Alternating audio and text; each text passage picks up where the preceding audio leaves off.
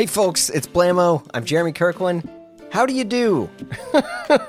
It's officially fall, so it means all the good stuff is supposed to start coming out. We got the new movies, the new books, the new music, lots of good stuff. Unfortunately, it doesn't really feel like fall, but that whole climate change thing, it keeps knocking on the door. Look, I'm not a fan either. Fall stuff, yes. Hot orange leaves, no. Anyone getting themselves ready, though? You think like, oh man, I need these jeans, or I need this sweater, and then fall will come. I don't know. It might work.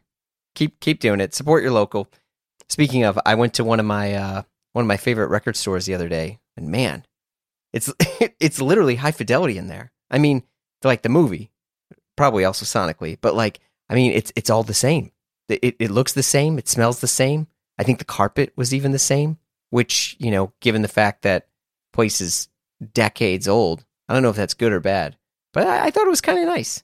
Little bummed I didn't see any listening stations though, but I get it. People got phones. That being said, I picked up the new Woods record, which has always been a favorite band of mine, and surprise, surprise, I mention this because band member, producer, engineer Jarvis Taveniere is on the pod this week. Didn't intend for that to rhyme, but here we are. So, I don't know. Love the music, and I love this talk. Jarvis has worked on some of your favorite records, Fleet Foxes, Whitney, Real Estate, and obviously Woods. And he's the guitarist of the band too. Who knew? Anyway, Jarvis and I discussed the new Woods album, Perennial, Brooklyn indie rock, the albums he goes back to, getting into watches, or not, you gotta hear it, tour fits, and some of our favorite Beatles songs. I love those Beatles. Let's go. I did check out your LinkedIn page. Oh, you did? Oh, yeah, I did some research. Oh, God. I didn't want to come in cold. Yeah, well, I mean, that's fine. Yeah, wait, did you listen to the show at all? Are you familiar with the show? Yeah, I checked out a few. Okay. Each Fossil is a little bit, yeah. Oh, yeah. Last time I saw Dustin one of the last times was at Pavement Show in New York. Okay. And he was telling me how he was like crying a lot. He just was so happy. He was just loving it. I love that guy. That had to have been fatherhood hitting him, right? I think so. I have a 2-year-old, and I tear up a little easier these days. Yeah, I love it. I have 2 kids. I cry all the time. It's fucking Amazing. great. What was the last thing you cried at? I cried this morning because my daughter started kindergarten. She's 5, mm-hmm. and her school. The first day you could bring her in, and all the other days they're like, adults aren't allowed in the school. And I was like, that doesn't make any sense. And I was like, no, it's for guns. It's security. It's all this stuff because the school's locked, and all this. And I'm like, oh God, that's nuts. And so you bring her, she's a walker. And so to bring her to the school, you have to enter at a specific door for the walkers. And and so she crosses the little parking lot of the school, and the parents stay on this sidewalk area, and you wave goodbye or whatever. And she just has got her back turned. She's got her lunchbox and her backpack, and she goes, "Bye, Dad." And she just walks shut in. It down.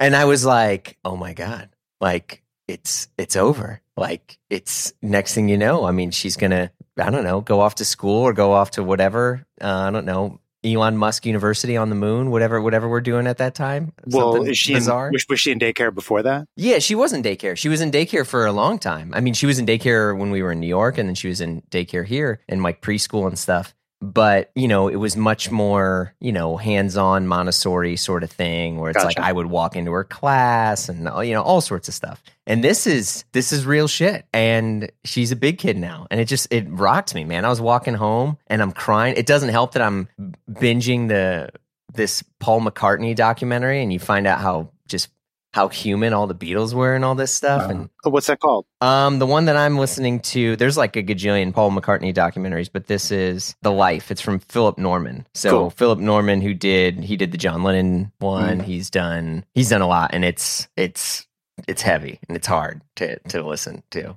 I don't know, but it's easy compared to what's easy listening is your freaking record, which I've been listening to quite a bit. I've been a Woods fan for a long ass time. Oh, cool. Thank you. Yeah. Yeah. Oh, yeah. Thanks for having me on this. Oh, yeah, for sure. I'm glad this worked out. It's I think especially musicians and folks on here, there's a perspective and an openness to things that I think people that traditionally come on like the more fashion side or design side are a little bit more set in their ways. More agenda driven. don't know. I think there's no shade on anyone, but I think to be an artist as a musician, and you tell me, you just have to be more open to edits and to critique, and you're constantly getting feedback because you're a live performer. And yeah. So, I mean, that's got to change how you approach art, no? I guess so. Yeah, I haven't thought about it like that. I can't compare it to fashion, but I do think about how beaten down my ego has been, especially as a producer and a mixer. You know, I've just gotten so used to just saying my opinion and having to be okay with the fact that it might get shot down. And depending on how committed I am, how much I want to argue for it, you know, it doesn't matter. You gotta let You it mean go like sometimes. your opinion as in the songwriting? On a mix or an arrangement in Woods, but for other, you know, I do that for other bands. Yeah. I mean, that's my full-time job is more doing production and mixing. Oh, yeah? Yeah. What other, I mean, is there anything else that you have mixed? Oh, you weren't on my LinkedIn page, but I was on yours. Are you going to like wax poetic on 1073s over here? I mean, I'm down. if you want to. Dude, well, I'll tell you my opinion. This is your show. But I can't say, speaking of 1073s, which my vocal's going through, I think it's distorting a little bit. Is it? I can barely hear it. Someone's going to listen to this on AirPods that they might have accidentally run over at some point in their life. Those are the AirPods I have. My dad found them in the snow and then sent them to me from New York. So wait, you're running this through a Neve 1073? Or is this, wow. It's what I have set up for overdubs, so I just pulled this microphone off a guitar amp and put it in front of my face. Jarvis is talking to us on an exceptional gold standard mic preamp that people put in the Holy of Holies for music production. Yeah. 1081s and 1073s, Rupert Neve. Yeah. Don't have any 81s, but I have two of these that I'm actually borrowing from someone, and now I get to use them for podcasting. I'm sorry for your loss. So at one point when I was younger, I worked at Sony Music Studios as like a late night engineer, like just a helper, like a third engineer sort of thing. And Chad Blake was in there. Oh yeah. And we had found out that they were going to shut down the studio during this time. And this is 2005, 4 or 5 maybe. And a few other people came in and were like, what are they going to do with the gear? And people were like, well, there's not much of an inventory list of what this gear is, so let's go to town. And throughout the night, people just started ransacking the boards. Really? Yeah. Did you get anything? Or I did. I got four channels, which helped pay for my record that I was making at the time. Whoa, wait, 4 channels of what? What was the board? It was a big old Neve, and then we had there was an Amec Galileo, there was some Studer tape that people took, there was a bunch of old Vox stuff. What year was this? This was I think this was 2005. Okay. Yeah. Because you always have you hear these romantic stories about like when gear was undervalued. I mean, now it's ridiculous. Yeah. You hear stories like that of, finding some gear for free or... Oh yeah. I mean, people just took it out and, the most valuable item at the time was all of a sudden a Phillips head screwdriver. So you could just rip things out of a board or, it was amazing. You sold them for a record. Oh, absolutely. And I mean, now what? I don't know what a Neve channel is worth now. What, $8,000 or something? Maybe more? Yeah, probably more. Yeah. I think I was getting maybe 2 for mine at the time. Yeah. That's amazing. Yeah, there you go. And that my failed music career, and that's it, paid for by old Neve channels. What was your project? I was in this shitty band called Jackson Knife. Dumb name. Knife. Yeah, stupid. This is 05 when everyone wants to be the Shins and Spoon and some sort of sub pop indie. This is like you guys were playing at like Glasslands. 2005, Mia, maybe. Yeah, maybe a little before my time. Jeremy was doing the band with someone else for a few years. Yeah, because this was super early lo-fi. Like that was just like this era of music that we were doing.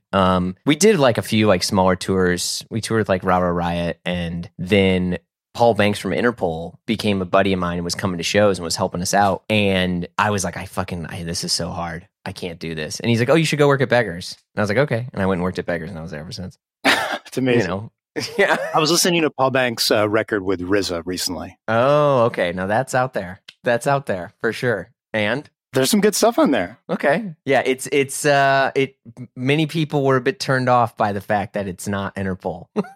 I get it, but checking it out now, just like kind of with no context, other than I was just in a Wu-Tang phase and was just checking out everything involved, that I'd missed. Yeah, I don't know. It's cool. I think almost everything, well, like anything, many musicians, it's like it's hard to have good music, but also be at the right time for your music.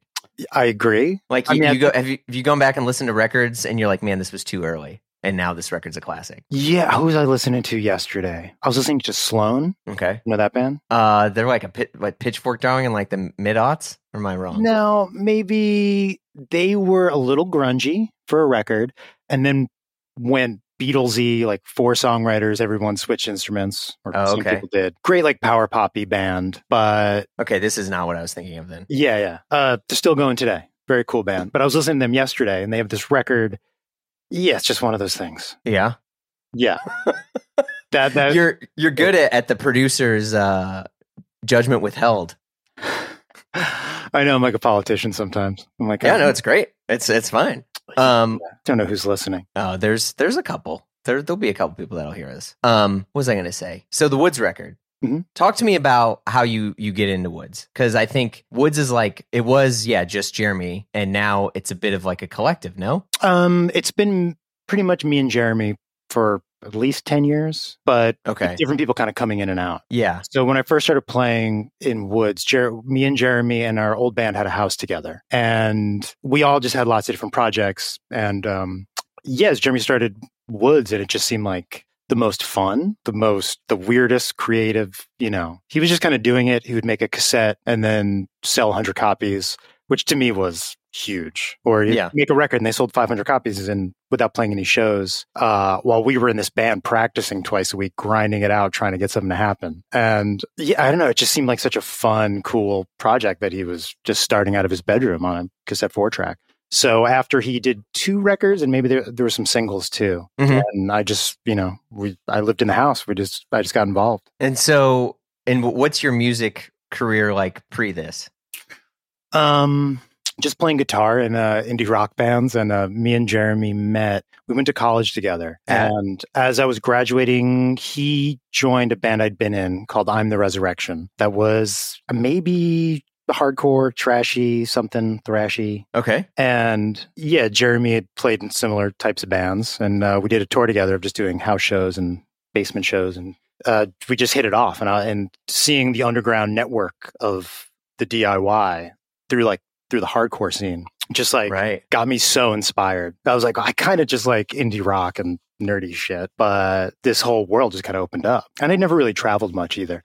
So that's how we got involved. Right. So in this year era, this is all like pre-Spotify. This is kind of like pre-Spotify. Yeah. It's MySpace and Verb. Like, it's tough how you're trying to like sling your. Yeah. Do you remember Verb blew up because it was where Justin from Bon Iver had his music before Jaguar, I think. Oh. Yeah. Yeah, me and Jeremy. This is 2007. Playing in a hardcore band in like 2001 or 2. Okay. Bingo. And then had some indie rock bands, and then played in different things. And I was in a band called Wood and Wand and the Vanishing Voice.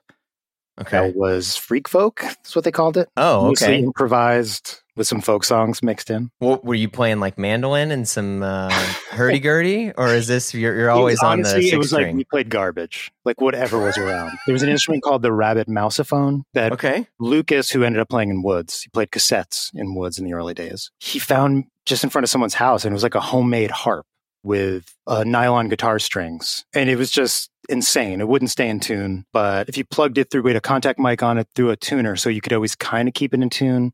Or before we'd play a show, we would all just tune these weird instruments to each other. Yeah, okay. I had a fretless bass that had guitar strings on it. Oh, lordy. Yeah, so it wasn't traditional folk. It was really a bunch of garbage. So this is your skiffle music era. Exactly. Sorry, I'm still in the Beatles mode, so I'm trying to. All right, we can stay in the Beatles mode. That's my parallels of the music careers. Damn. Okay. So the music was made on garbage, but I think it's cool. I listen to it sometimes. Yeah. Some of it's cringy. Check it out. You tell me. I will check it out. I was gonna say no. I gotta I'll put in the show notes the whole musical journey that you've been on. I've done that sometimes, especially I used to do that with like Jim O'Rourke stuff, just finding like anything that he had his hands on and to see like what I could pull from him from records that he played and things that he actually produced, into where it's like, oh, how do I, in a weird way, one of my favorite things about music in general, as someone who grew up from, my dad was a musician and I was a failed professional musician, but then I'm still now just like a guitar noodler with my kids, is like there's a constant chase to kind of have some sort of physical presence of an artist. And you're like trying to evaluate that and recreate that by performing their music. And I don't really know any other art form that's like that. I mean, stage stuff maybe, but I don't know. Trying to keep someone alive. Yeah, I took my daughter to see a Beatles tribute band a couple weeks ago. Okay. It was great. First set was all in suits, all the early stuff. And then they took an intermission and came out, as hippies. Oh, wow. It was awesome. She was digging it. Yeah, my daughter, I've said this story on the pod where like a friend of mine is like, hey, you should just put on the radio, like in your car. He's like, stop, listening to albums or whatever. Like listen to albums at home and just put the radio on so you can kind of hear what's going on. So I have like Sirius XM and there's a Beatles station in there. And the Beatles station was on and it was Let It Be. And my daughter had never heard it. And we were playing, she's hearing it. She's like, who's this? I was like, oh, this is the Beatles. And she's like somewhat familiar. She was probably just turned 5 at the time. And we get to the parking lot because it's a short drive, and this is the Beatles. This is the Let It Be version that I guess Paul hated because of what's his face, Phil Spector, had, reproduced this stuff in that session. And, you hear George Harrison's guitar solo, it's wrapping up, there's the organ, Billy Preston, da-da-da. And then Harriet's like, and I turn the car off, and we're getting out. And she's like, Dad, wait. And she's like, can we finish the song? The best. And I'm like, oh, yeah. No, I was like, oh my God, I'm so sorry. I turned the car back on, and like the serious thing will kind of pick up where it left off and play the rest of the song. And I turn around, and she's like tearing up. And you're like, holy cow. Like this, like music is affecting her day. Like this is, she doesn't know the words. She doesn't know what it means. She has no context of the backstory. Let It Be for the first time. Yeah. No context. Nothing. Doesn't know how funny they are in interviews or how cute they are. Yep. Just totally divorced from that. Yeah. And in a way, I was like, oh, this is one of the reasons, obviously, why I love music so much is because she's making her memory from that. She has no other, understanding of, John and Paul's interpersonal issues, of the divorce, of why the song was written, of why, and it's like, what other art can it be like that where that, that person makes that memory for themselves and they can change that and that memory becomes, living through someone else's art. And it's like, I'm not trying to get all Joe Rogan weird heady stuff, but like it's why I like continue to constantly go back and listen to things. But what you're saying about music and like just the power of it and like how like nothing else really does that, or does something else do it? And maybe not. Maybe that's just it. And that's why we keep chasing it. And well, what made you want to do music? I think still just chasing that feeling.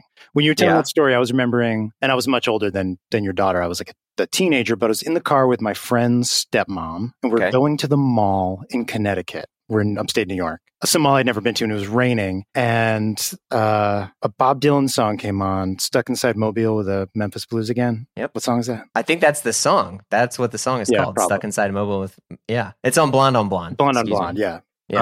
Which I think is my favorite still. Wow. I'm a New Morning guy. You're a New Morning guy. Yeah. It's fun that it can keep changing with Dylan. Oh, yeah. Blood on the Tracks is still, I cried in the kitchen last night listening to Blood on the Tracks while I was doing the dishes. We're going all over the place already. Yeah. But I remember this drive and hearing that Dylan song, and I was not a Dylan fan. I was kind of anti-classic rock for a while. I was into punk, indie, whatever, late 90s stuff I was into. And then I heard that and I was just like, holy shit. And that for the first time hearing that Dylan thing where I'm like, the chorus just keeps happening and I love it and I don't want it to stop. And it's like, it keeps coming. And I can still remember looking at houses. I was, 30 years ago or whatever. And I still remember the drive. I remember the houses I was looking at while I heard this song. Blew my mind. Yeah, that's heavy. Now right here I have... wow. He's holding up a CD. It's a CDR, burned for me. My first job, maybe not my first job, but worked at Borders. Were you familiar with Borders Books? Yeah, I know Borders. I don't think that's where I first heard OK Computer. Amazing. An older guy who worked there was trying to turn me on to Dylan and made me this CDR, Blood on the Tracks, the New York versions, live, all the acoustic, which I think some of those are on the record. but I never even heard the full Blood on the Tracks. This was my jam. Listen to it every day. And just, within the past 5 years, maybe more, actually know what the real record sounds like. Yeah. It's one of my favorite Dylan stories is when Bob Dylan is playing Blood on the Tracks in the acoustic form, like just like singing the songs and playing on acoustic. And he's kind of reading, because a lot of his lyrics he wrote just like on a typewriter. And he's just like looking down at a sheet of paper and he's singing the songs to Graham Nash. And Graham Nash is like, this guy is the fucking worst musician I've ever heard, but man, is he a great songwriter. And then he plays him the first, because Blood on the Tracks was recorded twice. And he plays him the first version. And everyone knows that first thing is just junk before he went back to Minnesota to re-record it. See, that's what this is. This is the first version. But so he's playing him. But that's not the first version, the first album thing, or is that the live thing from 74? This one is the first album sessions that are acoustic guitar, I think, a little organ and stand-up bass. Okay. Yeah. And so that, a couple of those versions are on the real record. Okay. Yeah. And so he plays that. And Graham Nash was just like, God, this guy, what a goober. And then he drops that album, which is just the most beautiful breakup album I've ever heard in my life. You should give the OG version another chance. I did the basement tape sessions and I've done the bootlegs, but like I have this weird completionist mindset to where I usually, it was only maybe recently until I started to look at people's outtakes and other versions because I always thought it was disingenuous in my head because I'm like, well, this wasn't what they put out first, in this case it was, but I'm like, this wasn't the final brushstroke. So do I dare even experience it? I totally agree with that. I'm into that. But for me, it's funny that this older guy gave me that. Yeah. Like, this is what you need. And that goes to show you into him. So you're at Borders, blasting Dylan, losing your mind. A guy came in one time, an older guy, probably my age now. And he was like, what are we listening to? I was like, Blood on the Tracks, Bob Dylan. He was like, this is not Blood on the Tracks. Oh, what is this? And I was like, something a friend burned for me. And he was like, are you out of your mind? Are you crazy? You're playing it unreleased on the speakers at this, couldn't believe it. Oh, this guy who just graduated from copyright law or whatever, and all of a sudden thinks he knows. He was obviously like a Dylan head, and he was just like, what he wanted it. I teased him. I tempted him. There you go. Power's in your hands now. Power's in my all along. So you're getting this musical journey. It sounds like people are kind of dumping some stuff into you, changing your ways from punk stuff into a little bit more of your, fake iambic pentameter songwriting here. And what's this do to you? Like, did you feel like you were hot shit and then you come to New York and you play music and you're like, oh my God, I have a lot to learn?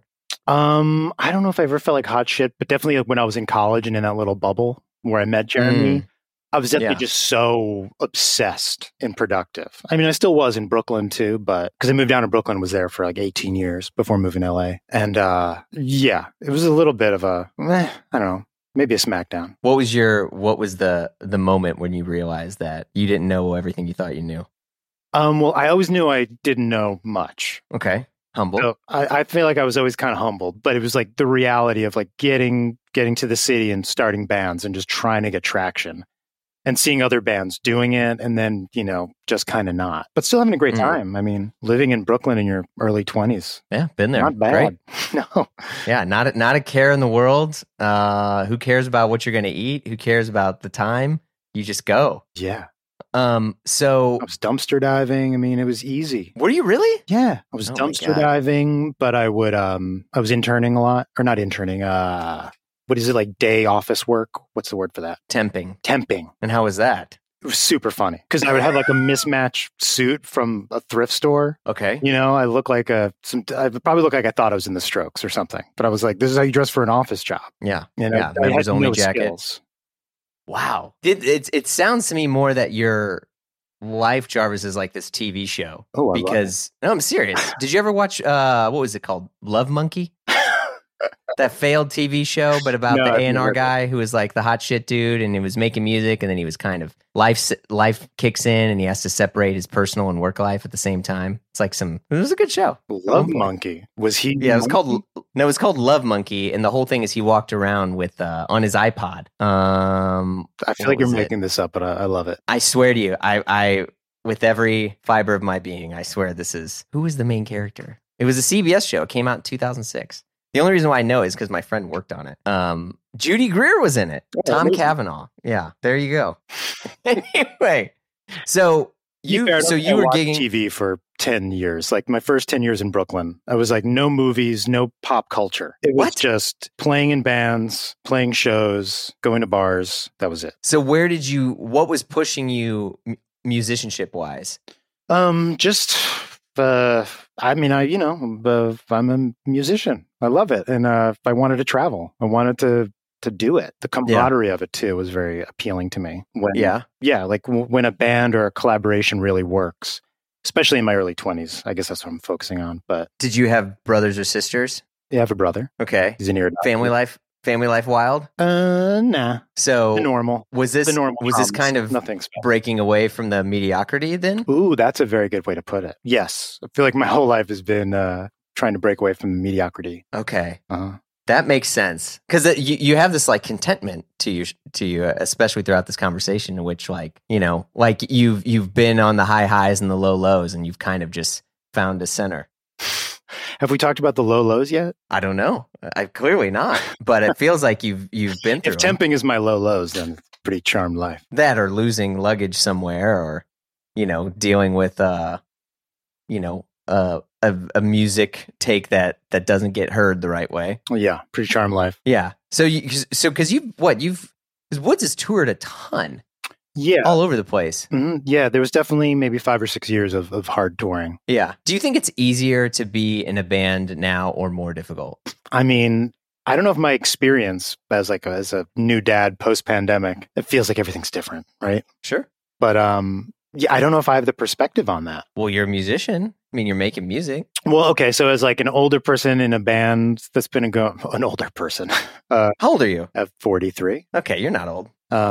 Older gentleman in a band sure. with kids trying to get it together, trying to organize like a fucking 6-day tour. It's a lot of work, because you're not just in the flow state of youth, of just every day. There's nothing else to do. So you just kind of move your little party into a van and then into a venue, Now we have to actually like reassemble. Right.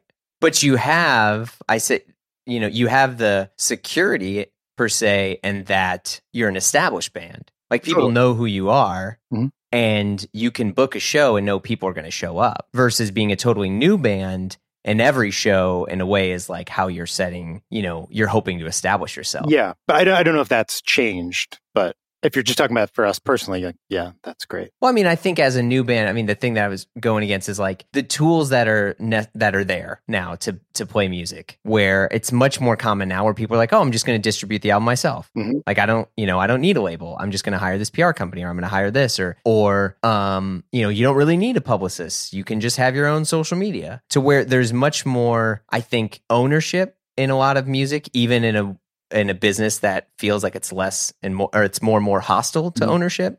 But like there's empowerment that's across the board. But I feel like it's much more difficult to navigate in terms of someone saying, okay, what do I do next? Mm-hmm.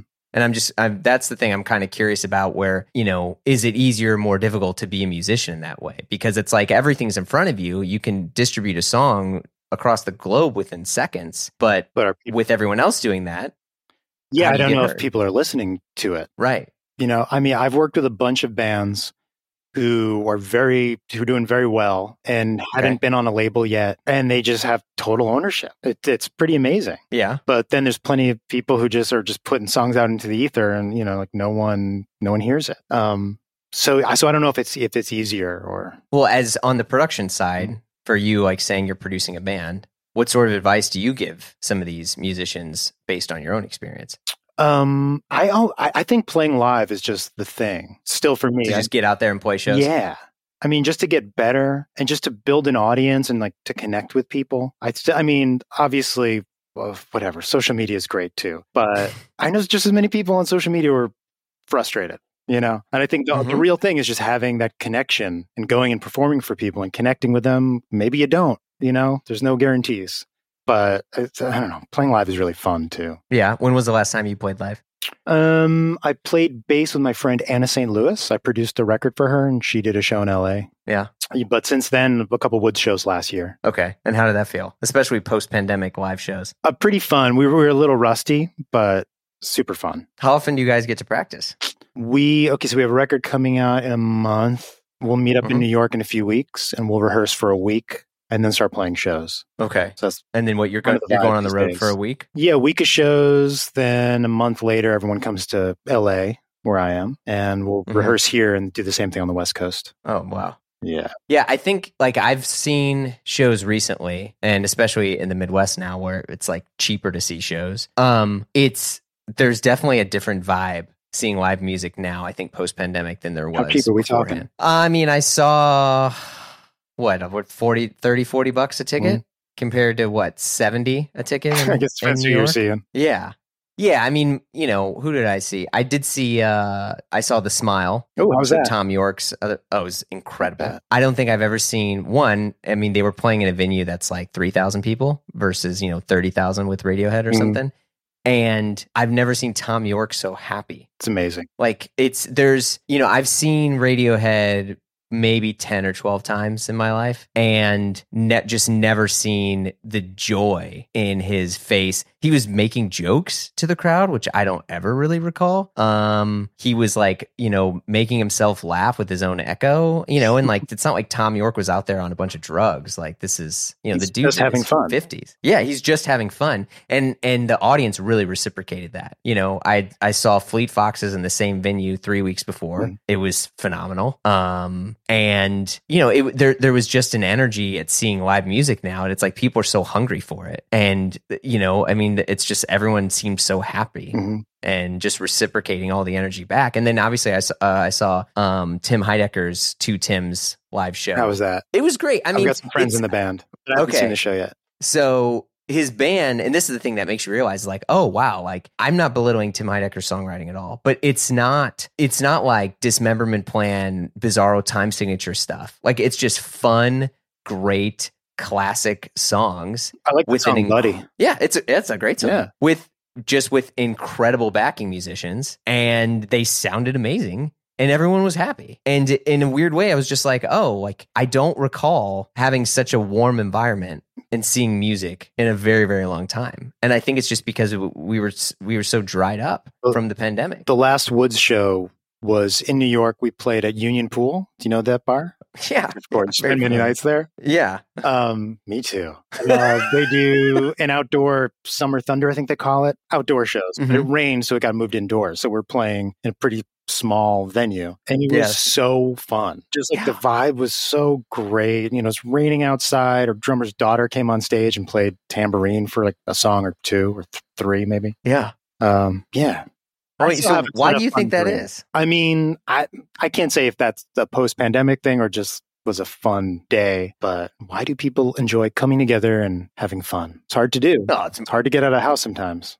Yeah, I mean that's the other thing is like friends of mine that work in the industry, they talk about the new drop rates that happen from live shows now, to where someone's telling me 20% people buy tickets. People, I was having this conversation last night. Yep, 20%.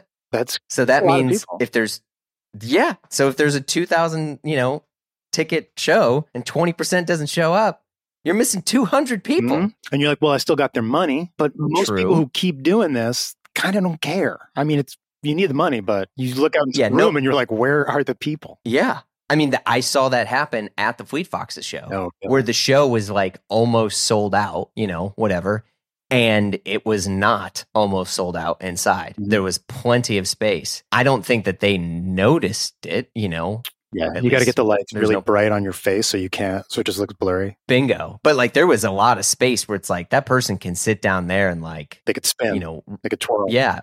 Oh yeah, they could dance. They could run a few laps. So I mean, it was stuff like that you're seeing, and I'm just constantly fascinated by this evolution of the music business and how this affects songwriting and music in general. Because so much of all this stuff, you're not really making your music in a bubble. You're still influenced by, whether you realize it or not, by things that are going on, by other music you're hearing, getting different ideas. And I'm just always curious, like how the business evolves. When you say bubble, it makes me just think of like business, like the kind of perceived negative things. So I don't think of like music you're influenced by, like that, like that's part of your bubble, right? That's your world. So yeah, you don't actually make music in a total bubble. Like maybe your daughter hearing Let It Be for the first time, like no context, then maybe she goes and writes something after hearing that. I don't know. Yeah, we'll see. I mean, I play a ton of Jim Croce and Paul Simon songs on guitar around my kids all the time. And, my daughter doesn't care unless I play, Frozen, which that song sucks. We tried watching Frozen this weekend. Didn't work. Didn't stick. Well, wait, go on. How old's your kid, 2? 2 in a couple months. Oh, yeah. Wait for it. Floodgates are going to open in about 18 months. I'm here for it. Wait a second. I got to get my bids in on the Bezel app, but more on that in a minute. I get all sorts of emails and questions from you all, which I love to read and respond. And one thing I constantly get, and even read in the Blamo Slack, is what watch should I buy and where should I get it? It's a wild world out there with all sorts of websites and shops, but I go to Bezel. Bezel is the trusted marketplace for buying and selling your next luxury watch with expert in-house authentication on every purchase. First off, folks, it's getbezel.com. That's getbezel.com. But I use and recommend Bezel because it's the best of both worlds. You can go to the site and browse a marketplace of luxury watches, over 16,000 of them, by the way, which is a lot. And I know that Bezel is going to authenticate your purchase. Or you can create an account and get connected with your own private client advisor, called the concierge. Because look, making a watch purchase can be confusing, especially when you don't know all the reference numbers. When was this made? Did they use ceramic then? Is it a triple lop, dingle dop? What the heck? I don't even know. But they do at Bezel, and they're here to help. Concierge, baby. Look, if looking for your watch to mark a special occasion, or maybe you're just doing research, right? They even have their own journal where you can learn all the ins and outs about Bezel and the brands and all the stuff that's happening right now. But back to my bids. Yes, Bezel now has auctions, and not just any auctions. They got Rolex, they got Cartier, they got Audemars Piguet, all the big dogs and more.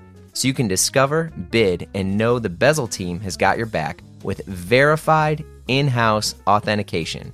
So visit getbezel.com on your smartphone or computer. Bezel, the trusted marketplace for buying or selling your next luxury watch.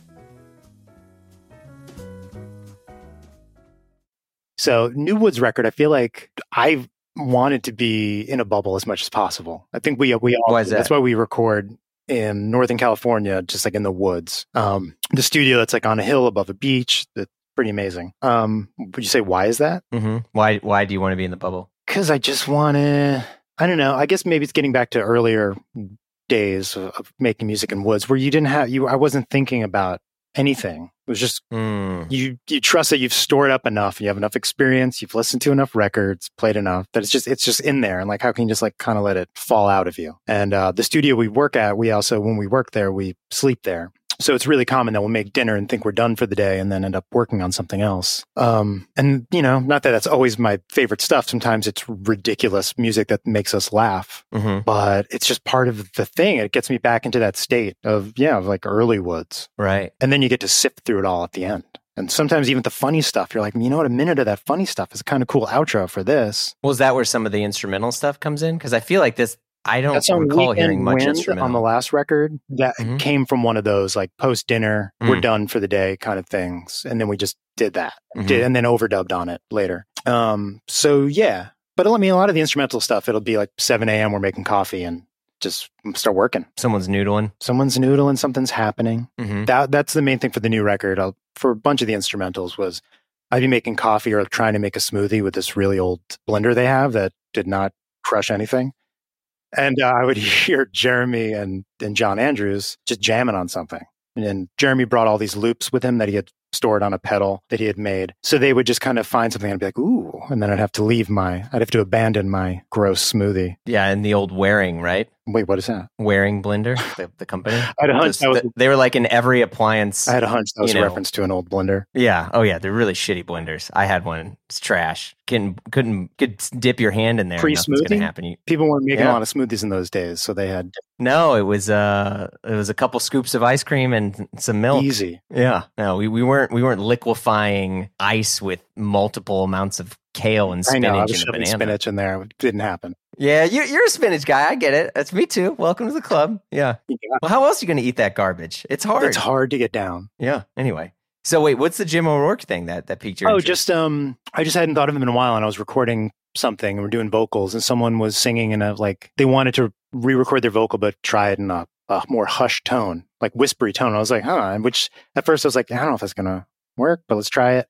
And then once I heard it kind of reminded me of Jim O'Rourke. And then it sent me down a rabbit hole. When the session was over, I was just listening to him a bunch. Yeah. I mean, I think there's so many amazing, just like production, tricks and mindsets of how things would be recorded, from mic placement, that would always throw me off in a good way. And most of it had to do with a lot of, Jim O'Rourke stuff, which I didn't know he was, I had told him, I'm trying to think, I got to meet him once.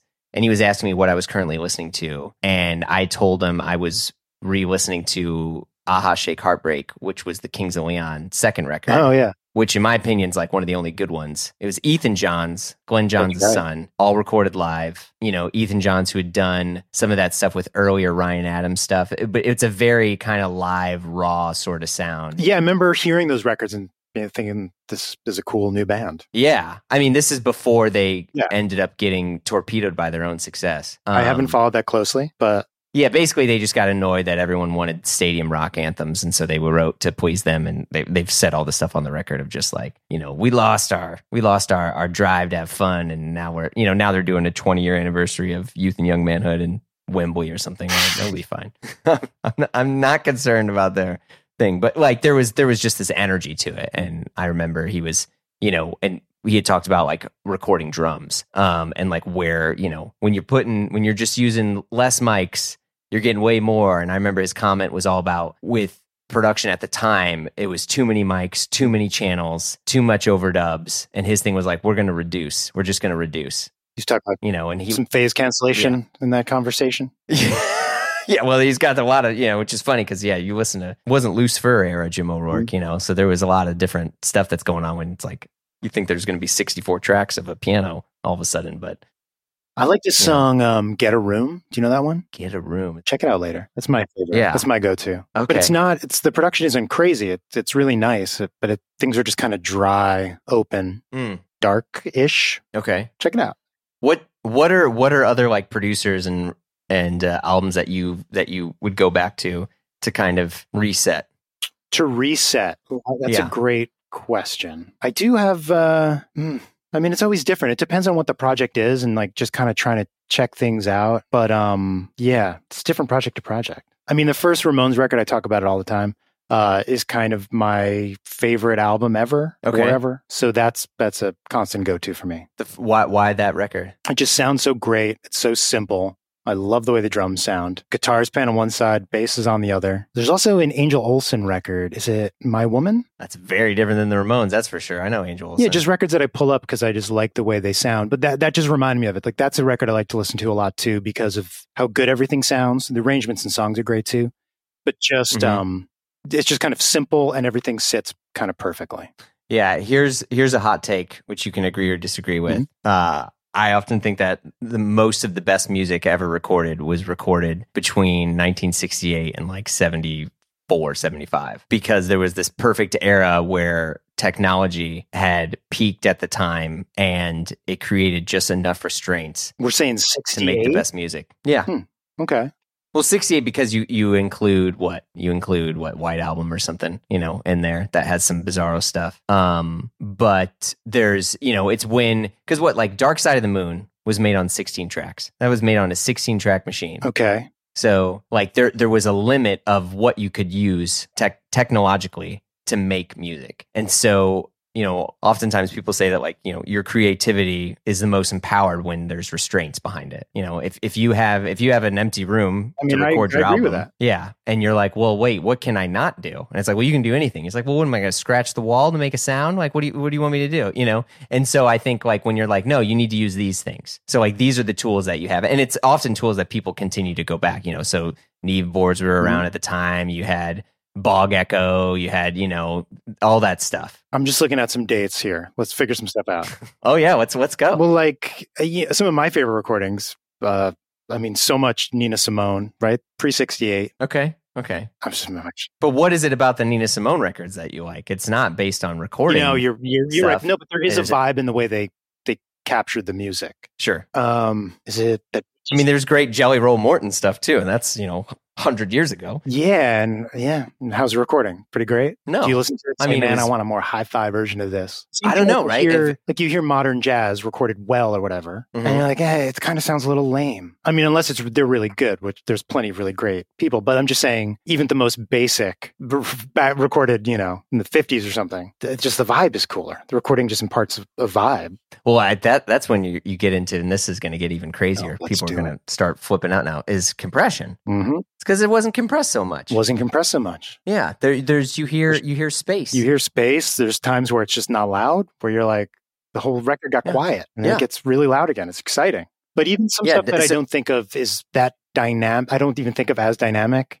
There's a few Nina Simone songs that I'm just obsessed with, like her cover of "To Love Somebody," or another one where there's a version where it's really room micy, and then there's another mix that I think is the more well-known one that is a little tighter sounding. But I'm pretty sure it's the same performance. And it's just the sound of the room and all the musicians in the room and the arrangement. It's fucking crazy how good it is. Okay. So it sounds like there's a record. You were at a loss earlier, and then this Nina Simone seems to be pretty important to you. Of course, it is. Okay, it's really important. What else do we got? And the go-tos, I guess I don't realize they are until I get animated. Then I'm just like, was I just talking about that? No, this is great. This is good. I mean, Waterloo Sunset is another one for me. Sunset. What is Google, what is Waterloo? Oh, shit. Yes, I know this. Okay. Yeah, the Kinks. The Kinks, man. Yeah. Okay. Yeah. What is it about that album? There's just something magical. I mean, it's such a nice, simple song. Simple, whatever. Yeah, it's 1967, so we're near that era. It took me some of those chords I didn't use until I was well into my 30s. So it's more sophisticated than I'm saying. But like diminished seventh stuff? I think that might be the one. Maybe an E something, diminished something. Yeah. I don't know. It's just a simple, beautiful song. And just the vibe of the recording and those backup vocals kills me. Yeah. Man, I mean, it's like you need a manly compressor. And you need all the gear. The only thing that's missing is a warm audio. That's a joke. Yeah, man, I like the song so much that I walked over the Waterloo Bridge and had myself a think. Oh, okay. So I said this on another pod where, like, when I first moved to New York, I think it's a bridge. There's a station there, and then there's a bridge. I don't know. There's there's Waterloo Station. Yes. Yeah. When I first moved to New York, I had an iPod, and I basically made my own soundtrack around specific landmarks. I wanted to, go. Listen to Paul Simon when he's talking about, whatever, and go, was Dylan here? Was this when he wrote some of his stuff? Mm-hmm. And, walked around listening to like old Interpol. And I think this was, and then listening to like, Is This It? And stuff, and just walking around where I had just enough connection because I had, music, but I also had the energy and everything around me. And it totally changed everything. And now I love stuff like that. Yeah. I don't think I get that anymore with music now because it's on, but it's on my phone. But then some ding dong texts me about, Oh, you can't get lost in the moment. Like I can't get lost in the moment. No, I can't. I thought it's possible. That was a dig on St. Louis. There's just nowhere for you to go. Now I got Chuck Berry's dead body rolling around back there. We're good. Yeah.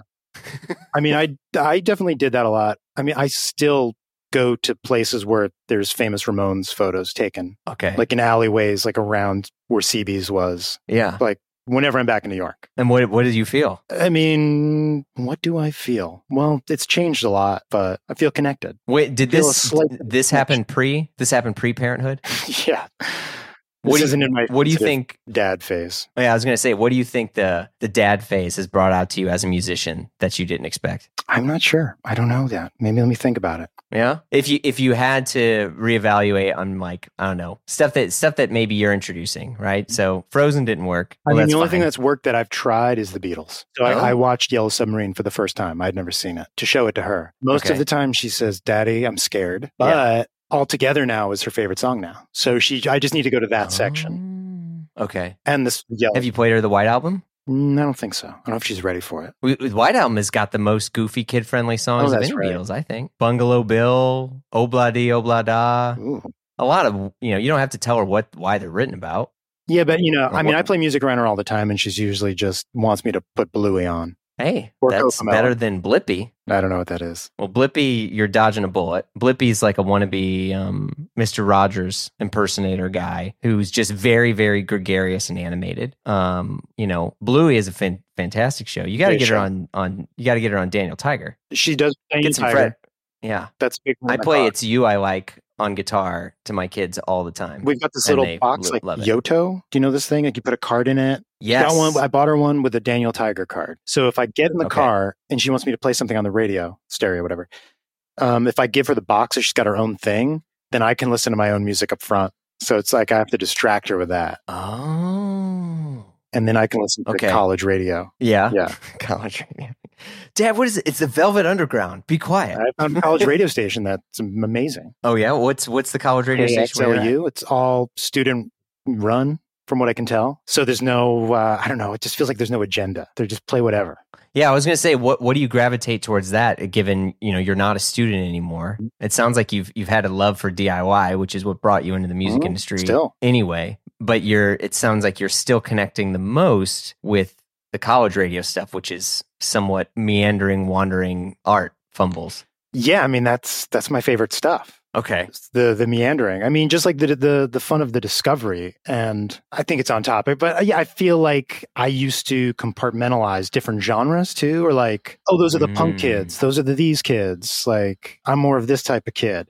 And as you get older and you start mixing and playing in bands and realizing like everyone likes everything, there's just like so much excitement in that discovery and that like self-acceptance of just liking it all and just being like, yeah, I don't know. So I think that's something that streaming music brought that most other things weren't able to. Yeah, I definitely noticed that in younger generations. People just have amazing, cool references. Like they know a lot of this stuff. Yeah, because I'm not really a huge fan of streaming based around the business part of it, and I believe artists should be paid more for it on the record here.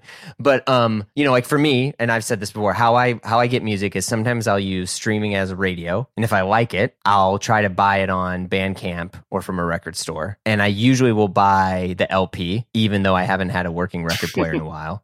It's kind of you. Yeah, well, it's because like it's better, it's more fun. I feel like it's going to last longer, even though it may or may not. And then I'll listen to stuff once I've owned it and I feel better about that. I'll go and I'll listen to things on like my little DAC here, so I can do lossless or whatever. Which my editor's going to message and call out because I mention these things all the freaking time. I tell everyone to listen to music on a DAC versus their. I don't even know what headphones. It is. Did they give you a free one yet, or is that what you're going with? No. This is just this little. It's called the Dragonfly. It's a little digital audio or digital analog converter, so I can listen to 48K lossless, on way better headphones. Sounds worth it. Well, if you're listening to LP, someone was like, "Well, what bit rate am I listening to if I'm listening to like an actual record?" And it's like infinite. There is no bit rate necessarily when you're listening to an analog recording. Cut analog. Yeah. So I mean, but like anyway, how I look and approach music is often through that. And I think that the one thing that I love about streaming is all of a sudden I can hear Schubert and Bach, and then I can go connect the dots to some new pornographer song, right?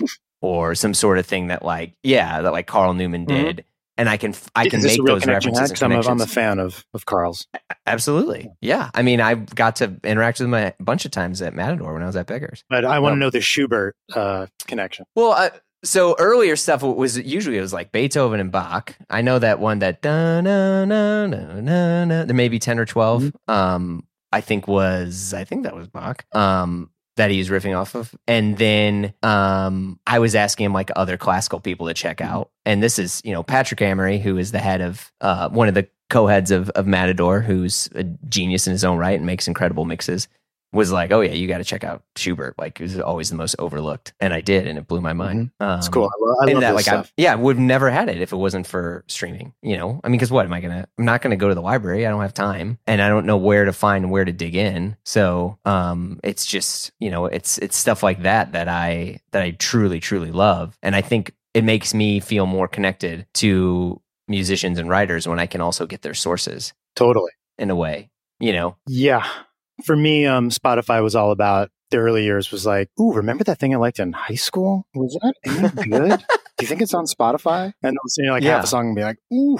Well, that's brought a lot of bands back on the road. I know. It's great. You think Eve Six and those dudes, like, I mean, power to them. Like Johnny Resnick of the Goo Goo Dolls is like crushing it right now doing weekend shows. Good for him. I know. I think it's great. I don't say it to belittle at all. It's awesome. I want to go see Hootie and the Blowfish, man. I'll go pay $200 to see Darius Rucker and the crew blast. Really? Hold My Hand. Hell yeah. Hell yeah. Okay. I'm looking at my playlist. Sorry, that may not be the indie rock thing, you're anticipating, but that shit slaps. Hey, I Anna trust Jane? you. Yeah. Dive back into Cracked Review after this. Nah. Almost music. It's just not going to happen. But I'll keep it in mind if it comes on. I won't turn it off. Oh, what a lovingly diplomatic. Because I know there's no way it's going to thank you. fucking come on. Yeah, well, of course it's not going to come on. Mm-hmm. Your algo is removed Hootie. It's removed Hootie from your thing. Yeah. Although wait till Frozen makes its way in there. It's just going to happen. I'm a big Raffi fan. I don't know if you guys. That's old stuff.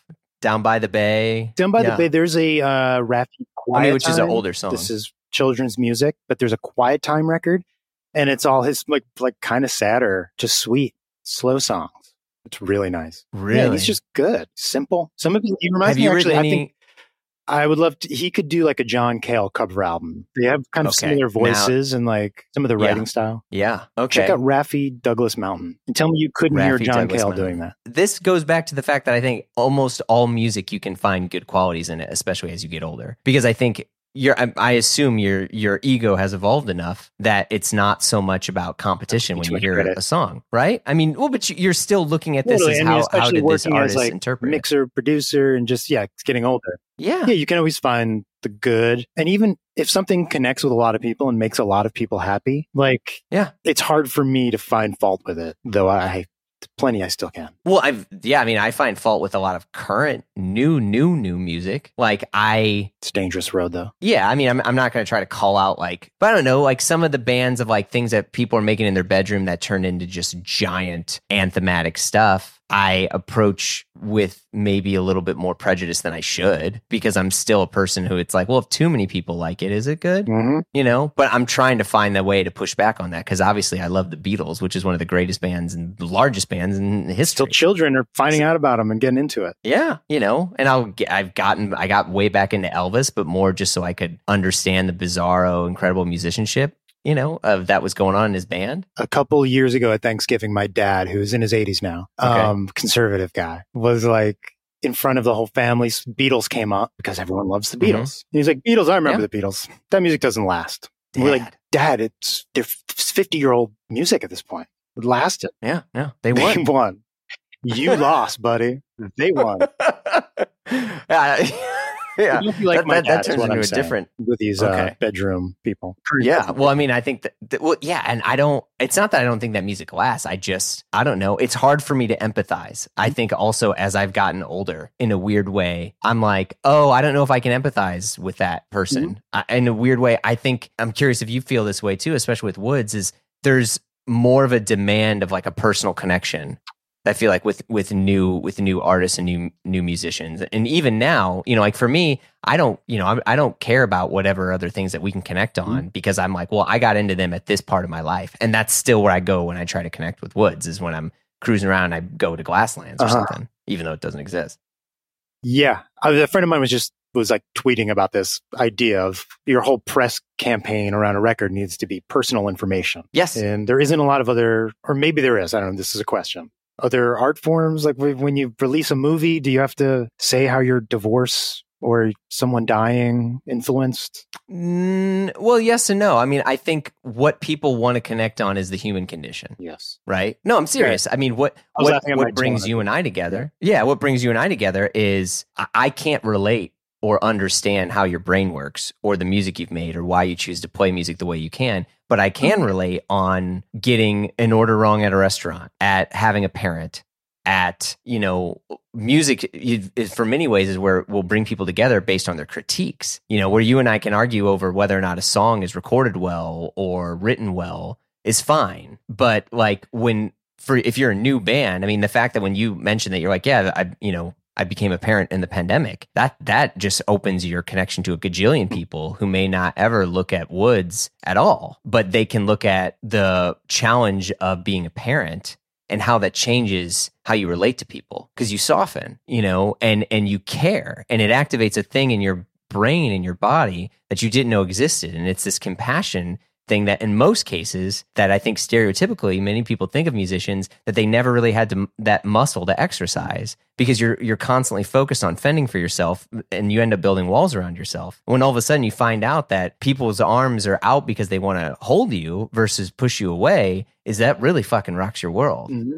And that's the stuff that people connect over. So do you find yourself talking to adults, not like they're children, but like, with a little bit of that, not in a condescending way, but just like, you're having a big feeling, I'm going to give you some space.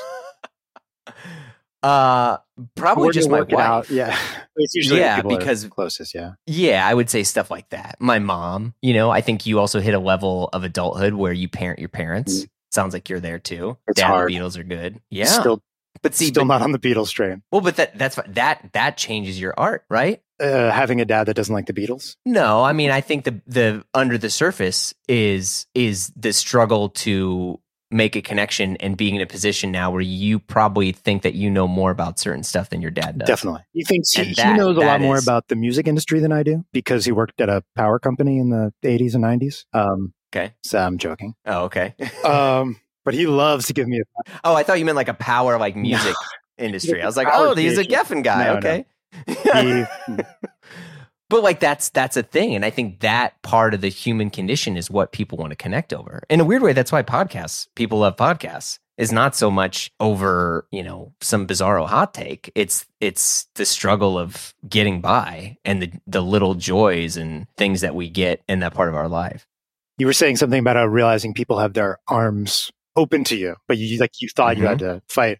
And I saw some stand-up comedy last night, and I was kind of thinking about that. I've heard other people say it, where like the room wants you to succeed, but you can kind of see on people, like moments of insecurity, or like people, I can imagine how hard that is. But I was just thinking, I was like, everybody here doesn't want this person to fail. Like, it's awkward if they fail. So it's just kind of funny to like watch that, but still see people. And it's just like so human to maybe not believe that fully. Yeah. And because you're trained otherwise to defend yourself, right? There's like some animal instincts that kick in. Like, how many times when you were younger, did you go see a band that opened for you and you're like, fuck, should I watch this opening band? Is that the right thing to do? I remember when my dad was in a band and we played with bands, and I would always take it a little bit personal when the band that we opened for pieced out and didn't give a shit about us. Because I was like, yo, we're here. Aren't we in this together? And, and that stuff used to bug me. And then I was like, oh, wait, these dudes just got stuff going on.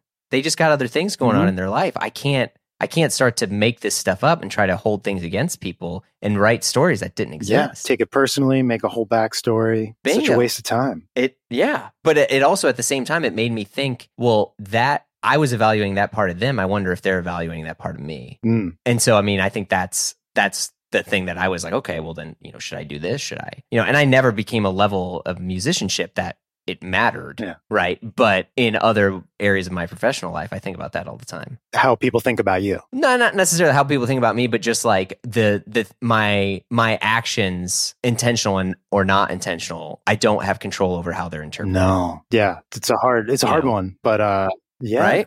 But it's so healthy and it's so freeing. Yeah. But it requires a level that you're trusting that you're a good person too, right?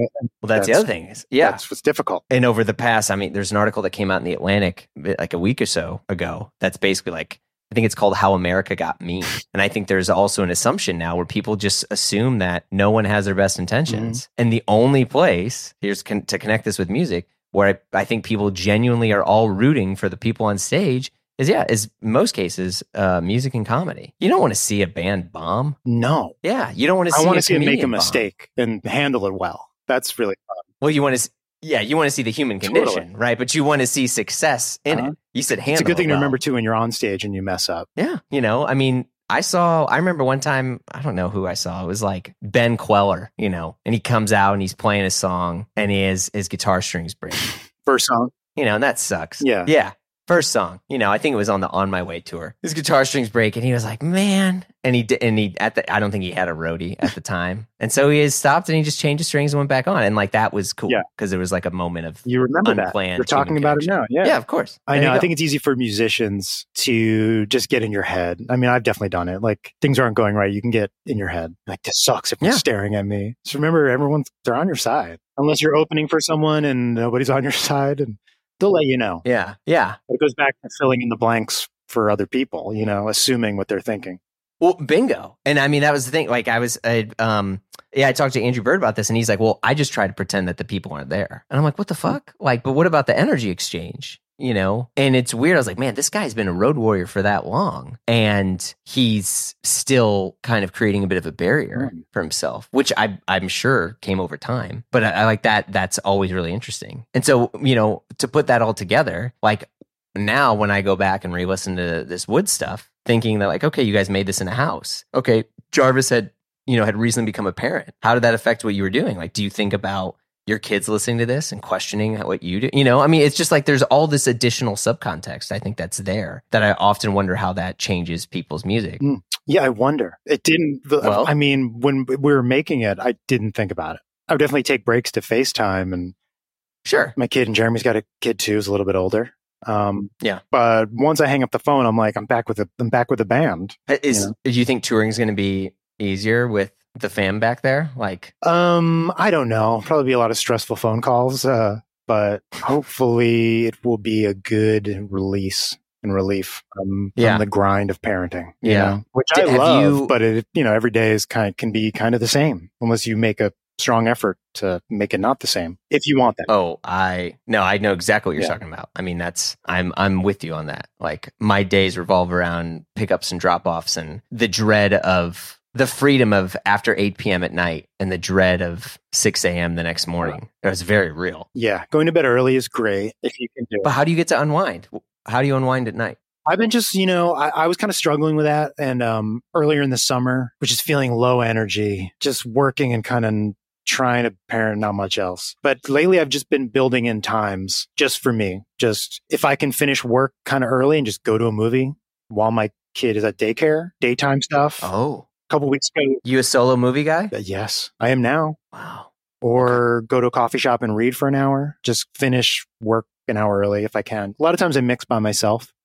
So if I can do it, that's my summer vacation. Is like a summer Friday or like go to the beach or just try to make time, because otherwise, every day is the same. Even when I'm working and I love what I do. Just go to the studio, open up a session, work on it, open up a mix, it can get samey. So you gotta, I mean, even within work, I need to try different techniques in mixing just to make it feel fresh. And then same outside of life.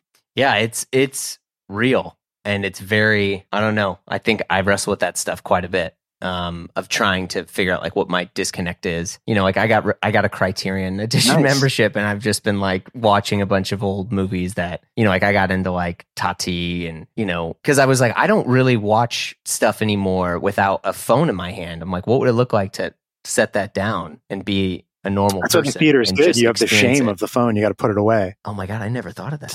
Got to go to the theater. I went to see Oppenheimer. Okay. I was the only person in the theater. There was no one there to shame me. It was 1:00 on a Friday. Okay. And you were in. I still put the phone down. Yeah, I did like it. I'd seen Past Lives a few weeks earlier. Have you seen that? You should see Past Lives. I loved it. What else? What else did I watch recently that I really, really liked? It wasn't a new movie. Okay. Yeah. It was Red Shoes. Oh, I don't know it. Red Shoes is, I want to find out when exactly it came out. Okay, it came out in 1948, but the biggest thing about the Red Shoes is it was basically this movie that like Spielberg and Martin Scorsese and all those people talked about as like, this is what got me into filmmaking, I mean, it's a love story, like any, true timeless story. Right. And it was, the color of it is incredible. I mean, it's just, it's about this dancer, but it's freaking crazy good. And it's also one of those movies. It's like when people tell you about, I don't know, like a classic album where like I didn't get into Pet Sounds until way later in my life because everyone's like, you got to listen to Pet Sounds. And I was like, shut up, man. And then I heard it and I was like, oh, damn. But like that's the Red Shoes for a lot of people. Yeah. So, but I mean, it just, it just knocks me off my feet. Shit, I gotta watch it. Yeah, I mean, it's a movie that came out, again, the late 40s, early 50s, and so there's a pace that is somewhat uncomfortable. But if you're used to watching older movies where the pace is longer, I watched 12 take Angry more Men time last week. Oh, yeah, okay, there you go. I forget what year that is, but that's black and white. That's The Jury, right? Yeah, that's an incredible. Yeah, film. I was on a Sidney Lumet tear. Yeah. Okay. Did you watch The Verdict then? I did. It was the first time I'd seen it. Good. Verdict is it's really good, and it's also, that was a time when Newman wasn't really drinking that much, and so obviously drinking in the movie. Yeah. Spoiler alert. He's drinking in the movie. Quite a bit, smashing his hard-boiled eggs, but like. Oh, that's right. That's that's like a New York bar. I think it's supposed to be, that's Boston. The movie's supposed to be Boston. Yeah, but I think that's in 7A or 7, that bar. I think so. But there's a part in that movie. Yeah, that movie, the pace of that is also really slow, and it doesn't end the way you want anything to end. And you're also like, are things better? Are things not? Is the character, There's and that, I don't know if that's a LeMay thing or just an older movie thing, but there's unfinished work, and many of us just want constant resolution that we just don't get. Yeah, but yeah, my wife was saying she felt the same way about the ending of that movie, but she felt the same way about 12 Angry Men. Yeah, oh yeah, for sure. That it just wrapped up. Seemed like it wrapped up quickly. I don't know. I was into it. I loved it. Yeah, it's good that you guys got to watch it together, or it sounds like you did. Did you? But I rewatched Glengarry Glen Ross a couple nights ago. Okay. I didn't like it the second or third time I watched it. I get all the things, but you're just like, come on, man. At first I was like, oh, maybe this isn't like amazing as I thought it was. But then once it got going, I was pretty sucked in. Something about Jack Lemmon. You just want him to be grumpy old man? No. Is that what you want? Or you want fucking perfect to me. Like just the same in what's the Raymond Carver book or short stories they turned into a movie? Shortcuts? Not sure. He just does a similar kind of thing, like sort of like a pathetic old man who's lying and desperate. And he just does it so well. It kills me. It's so good. Oh man, I got to check it out. And before the end of Glengarry Glen Ross, when he's acting like I'm saying like no spoilers to like a 30-year-old movie. Yeah. Before they find out he did it and he's cursing off his boss. I mean, that performance is great. Kills me. That's true.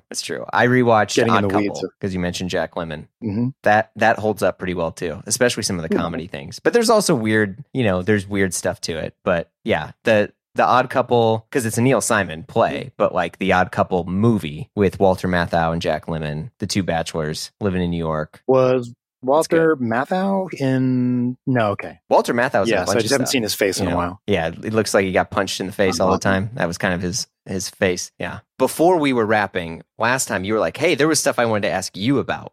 And you had mentioned watches. Oh, I was just kind of joking. But I was just going to make fun of watches. Go for it. I don't have anything to say, actually. I'm wearing one. I'm wearing a Casio. Yeah. I just noticed, I looked at your LinkedIn. I was going to say Linktopedia. I looked at your Linktopedia. Yeah. And at your LinkedIn page, and there was several things about watches in there. Yes. I don't remember what they are. You're fine. You're not missing anything. I just remember being at a party and two guys boring me to death talking about their watches. That sounds about right. I would say, I mean, it's the same way someone's going to talk about, I don't know, needles and stereo configurations and whether or not it's a Tannoy versus an NS10. I mean, I've done it. I've been that guy. Yeah. I don't know. I liked watches in a weird way. I've said this before, like they're just little fun mechanical. They're like my baseball cards, Mm-hmm. I think like anything though, the industry and subculture around it is toxic and horrible. See, so you don't like it. The conversation I heard, they were more playing into the status. Oh, absolutely. Of it. Oh, yeah. I mean, it's like and maybe the subtleties I didn't even know existed. I mean, there are watches, you're telling other people the signal you're putting out to the world by the kind of watch you're wearing. Yes, that's 100% true. The same way a musician, whether you go into someone like what's their desk like, or what's the guitar they pull out. Yes, I think like any object, people are using them to signal where they want people to perceive them. And I think watches have been for eons, the prime thing of like, take me seriously, I have a Rolex sort of thing. But you like them for a different reason. Well, and I joke about this in the sense that like I got into I got into it for the wrong reason. Okay. So like I didn't go to school. I have no sort of like family money. I have nothing to fall back on. And when I moved to New York, I had loved watches. The watch I had was the one that you were wearing, the A18WA, the Casio, the steel, digital That's watch. what this is? Yeah. It's a perfect watch. Beautiful watch. Serious. It really is, because it's very simple. It's subtle. It looks timeless. You can't place what era it's from. And it doesn't say too much in the best possible way. No, this was actually my wife's, and I was just like, hey, I want to look more like a grown-up. Can I borrow that? Yeah. And it's been a couple of years. It's great. And you can also, it's worth enough that it's important to you, but not worth so much that if anything ever were to happen to it, you'd have to, file an insurance claim. But when I was younger, I got into watches because I saw how, I was into clothes first, and I saw how people treated me different when I was wearing different clothes. And I also loved the clothes. I loved these Dior jeans. I was into, punk rock and Eddie Slimane and all that stuff. And I was like, okay. And then I remember going to an event and all these people had really nice watches on. And I was like, man, I want people to take me serious too. I need to get a nice watch. The same way a musician or someone be like, I want someone to take me serious. I want to have a good guitar. Like I want a G&L. I don't want a Tele, or I want a Tele Plus. That's my, and so I think I got into it, and I say this for the wrong reasons. And over time, I realized that these were ways that people could connect to other, to parents, to friends, to learning about like engineering and, but at the end of the day, they're just little wearable pieces of art. And I think there are some watches that I own that I won't wear at certain times because I don't want someone to think that I'm trying to be some ostentatious clown, And a lot of the stuff I've owned, I also was getting into them at a certain time that when I was getting into them, they were worth way less money than what they are worth now. And so in a way, it also funded my life and lifestyle. Like I was trying to acquire clothes and trying to acquire things, and these watches that I bought for way less money were all of a sudden worth a lot more. Oh, so you were selling them. Oh, yeah. And so, and then other people and friends of mine were like, hey, can you help me find a watch? And so I was becoming this kind of like watch broker in a way.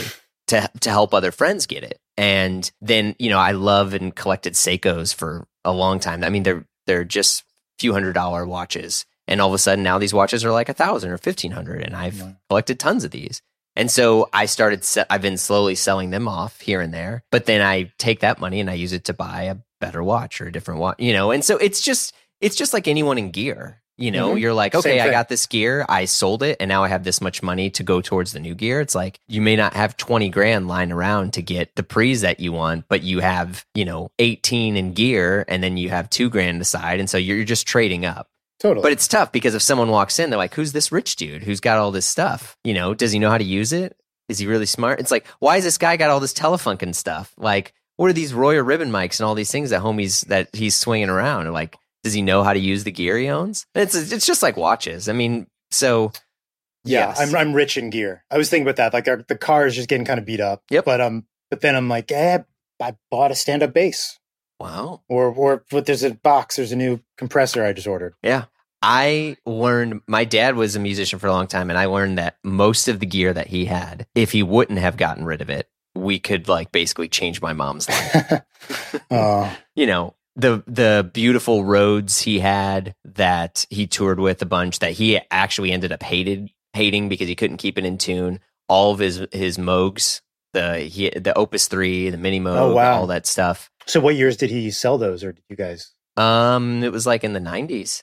Late 90s, when he was like, oh, I can get a great 82 weighted MIDI controller. I'm going to just get rid of this Rhodes that doesn't connect to anything. Yeah. Who needs this Farfisa? Who needs this Wurlitzer? Who needs, just all these things that people love to have. There was a lot of stuff that he still kept. I mean, some gear, a lot of like cool AKG mics and, but he had like ADAT and 808s and all these like stuff that's now worth a lot and like pretty timeless. Are ADATs worth anything?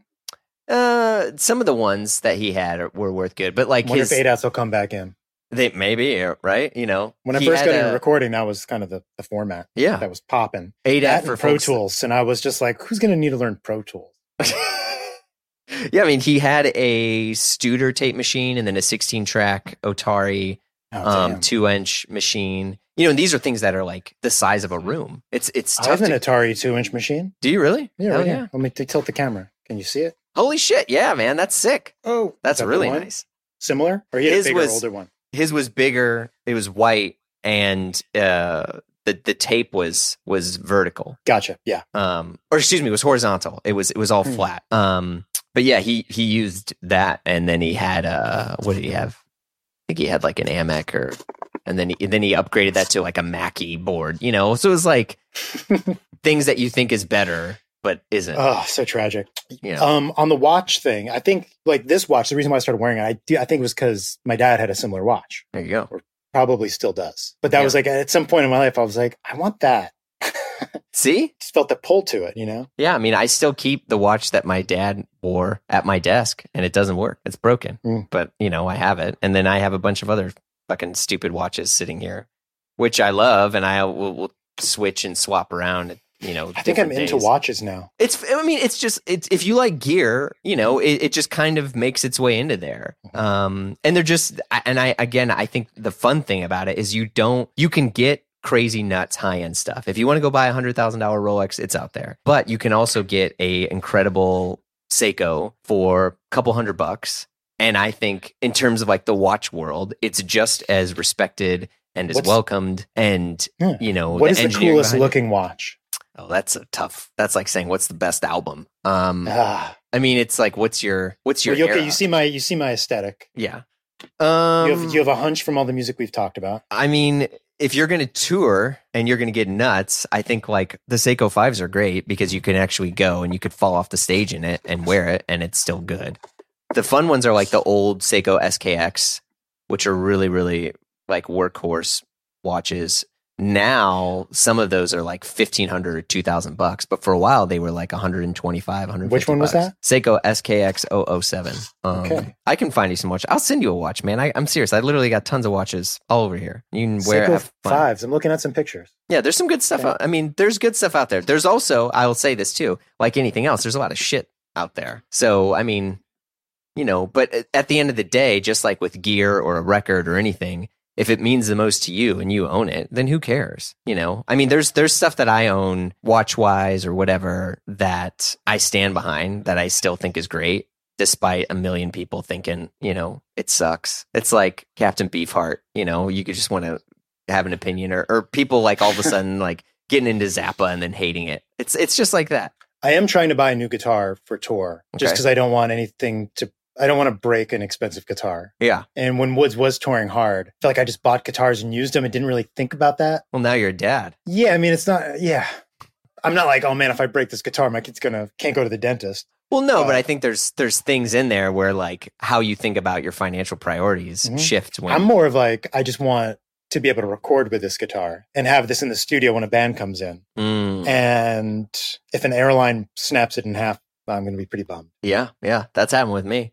So I'm looking at like reissues of the guitars I have. Dude, I'm like, okay, you know what? A Mexican Tele is not bad at all. And it's not being derogatory. That's from the Mexico factory for folks who, they're great. They're great. I had a Tex-Mex or it was a Nashville Tele or whatever with the Tex-Mex pickups on there. And then I just swapped everything out.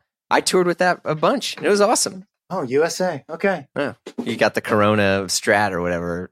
I love that thing. 90s. Yeah. It's good. It's a good era. But those things 90s is good. Everything's getting more and more expensive, hard to find. Yeah. Especially pedals. Do you got like a crazy pedal board?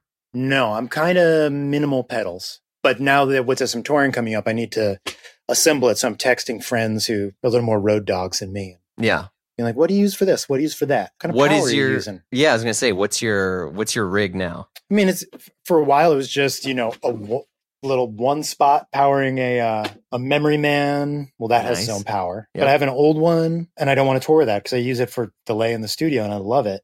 And I have two, and I got one repaired. It doesn't sound the same, so I don't want to tour with the one that still sounds good anymore. Even though the knobs are so big, and I got really into. I put some grip tape on it and, would just use my feet to be constantly changing sounds. The new DL4s sound good. I just bought the Strymon, I bought their delay. They're like tape delay thing. Oh, wow. Okay. And an expression pedal. So I don't have to twist the knobs with my feet and break them anymore. Smart. We'll see how that works. Feels a little extra to me, but we'll see. Yeah. Interesting. Do you ever play with like an envelope filter and stuff too? No. Nope. Interesting. Okay. Tremolos, delays, reverbs. Yeah. That makes sense. Wow. Yeah. I mean, what's the amp? What's your rig?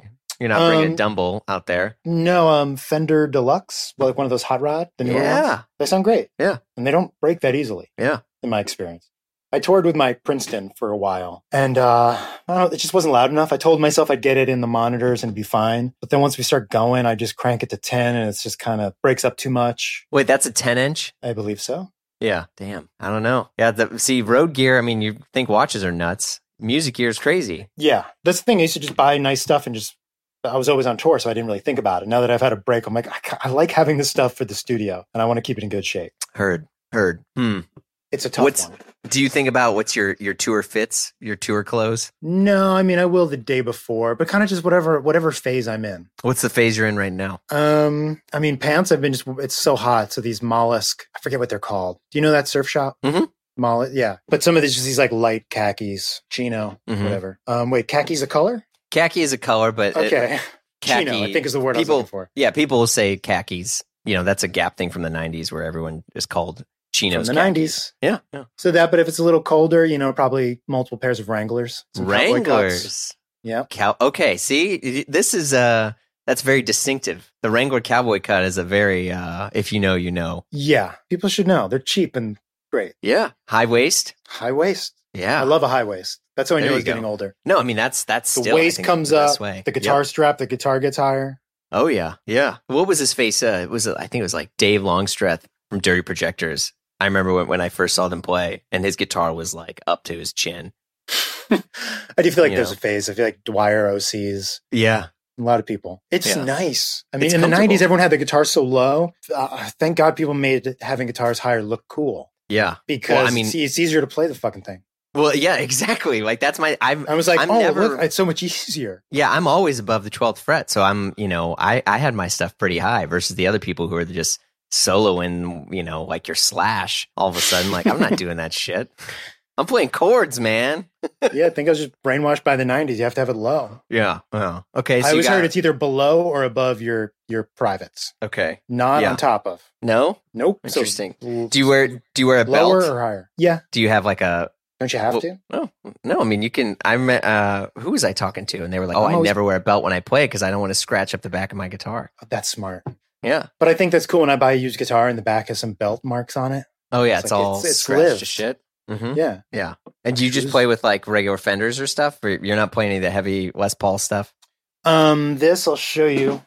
This has been my guitar. This was like my touring guitar forever. This Guild Starfire 3. Whoa. 60s. But yeah, the more I use it in the studio, the more, I mean, they make reissues that people seem to like. That's not going on the road. I mean, this has been on the road for so long. Maybe it will. I'll see how I feel day of. Oh man. Because I have this Strat and I love it, but aesthetically something repels me, but I love how it sounds. The Strat, it's a little too Buddy Holly for you. You want that edge, you want that arch top vibe? Yeah, something about it. I haven't really dissected it too much, but yeah. I don't know. Sometimes I see pictures, like if I get a haircut, I'm like, that doesn't look like me. When I see myself with the Strat, I'm like, what's that? Yeah, I don't know. I'm with you. I wanted to get an SG for a while, and I just never thought about owning an SG, but yeah, so it was a great guitar. And but then I was like, all my stuff's too clean and twangy. I don't need that big ass humbucker. So oh, you want it to be clean and twangy? Yeah, everything I play is clean and twangy. I use very little effects. I just play. But I'm not an actual musician. Like you. I'm like, play songs for the kids. Serious, whatever. That's great. I wish I played more music for my kid. You can always change, my friend. I will. Do it. Bust out some, the scary thing is like, there's going to be a time, my friend said this because his kids are older. He's like, you're going to play songs that you like and that are important to you, and your kid is not going to like it. Mm-hmm. That hasn't happened yet, and I am terrified of that.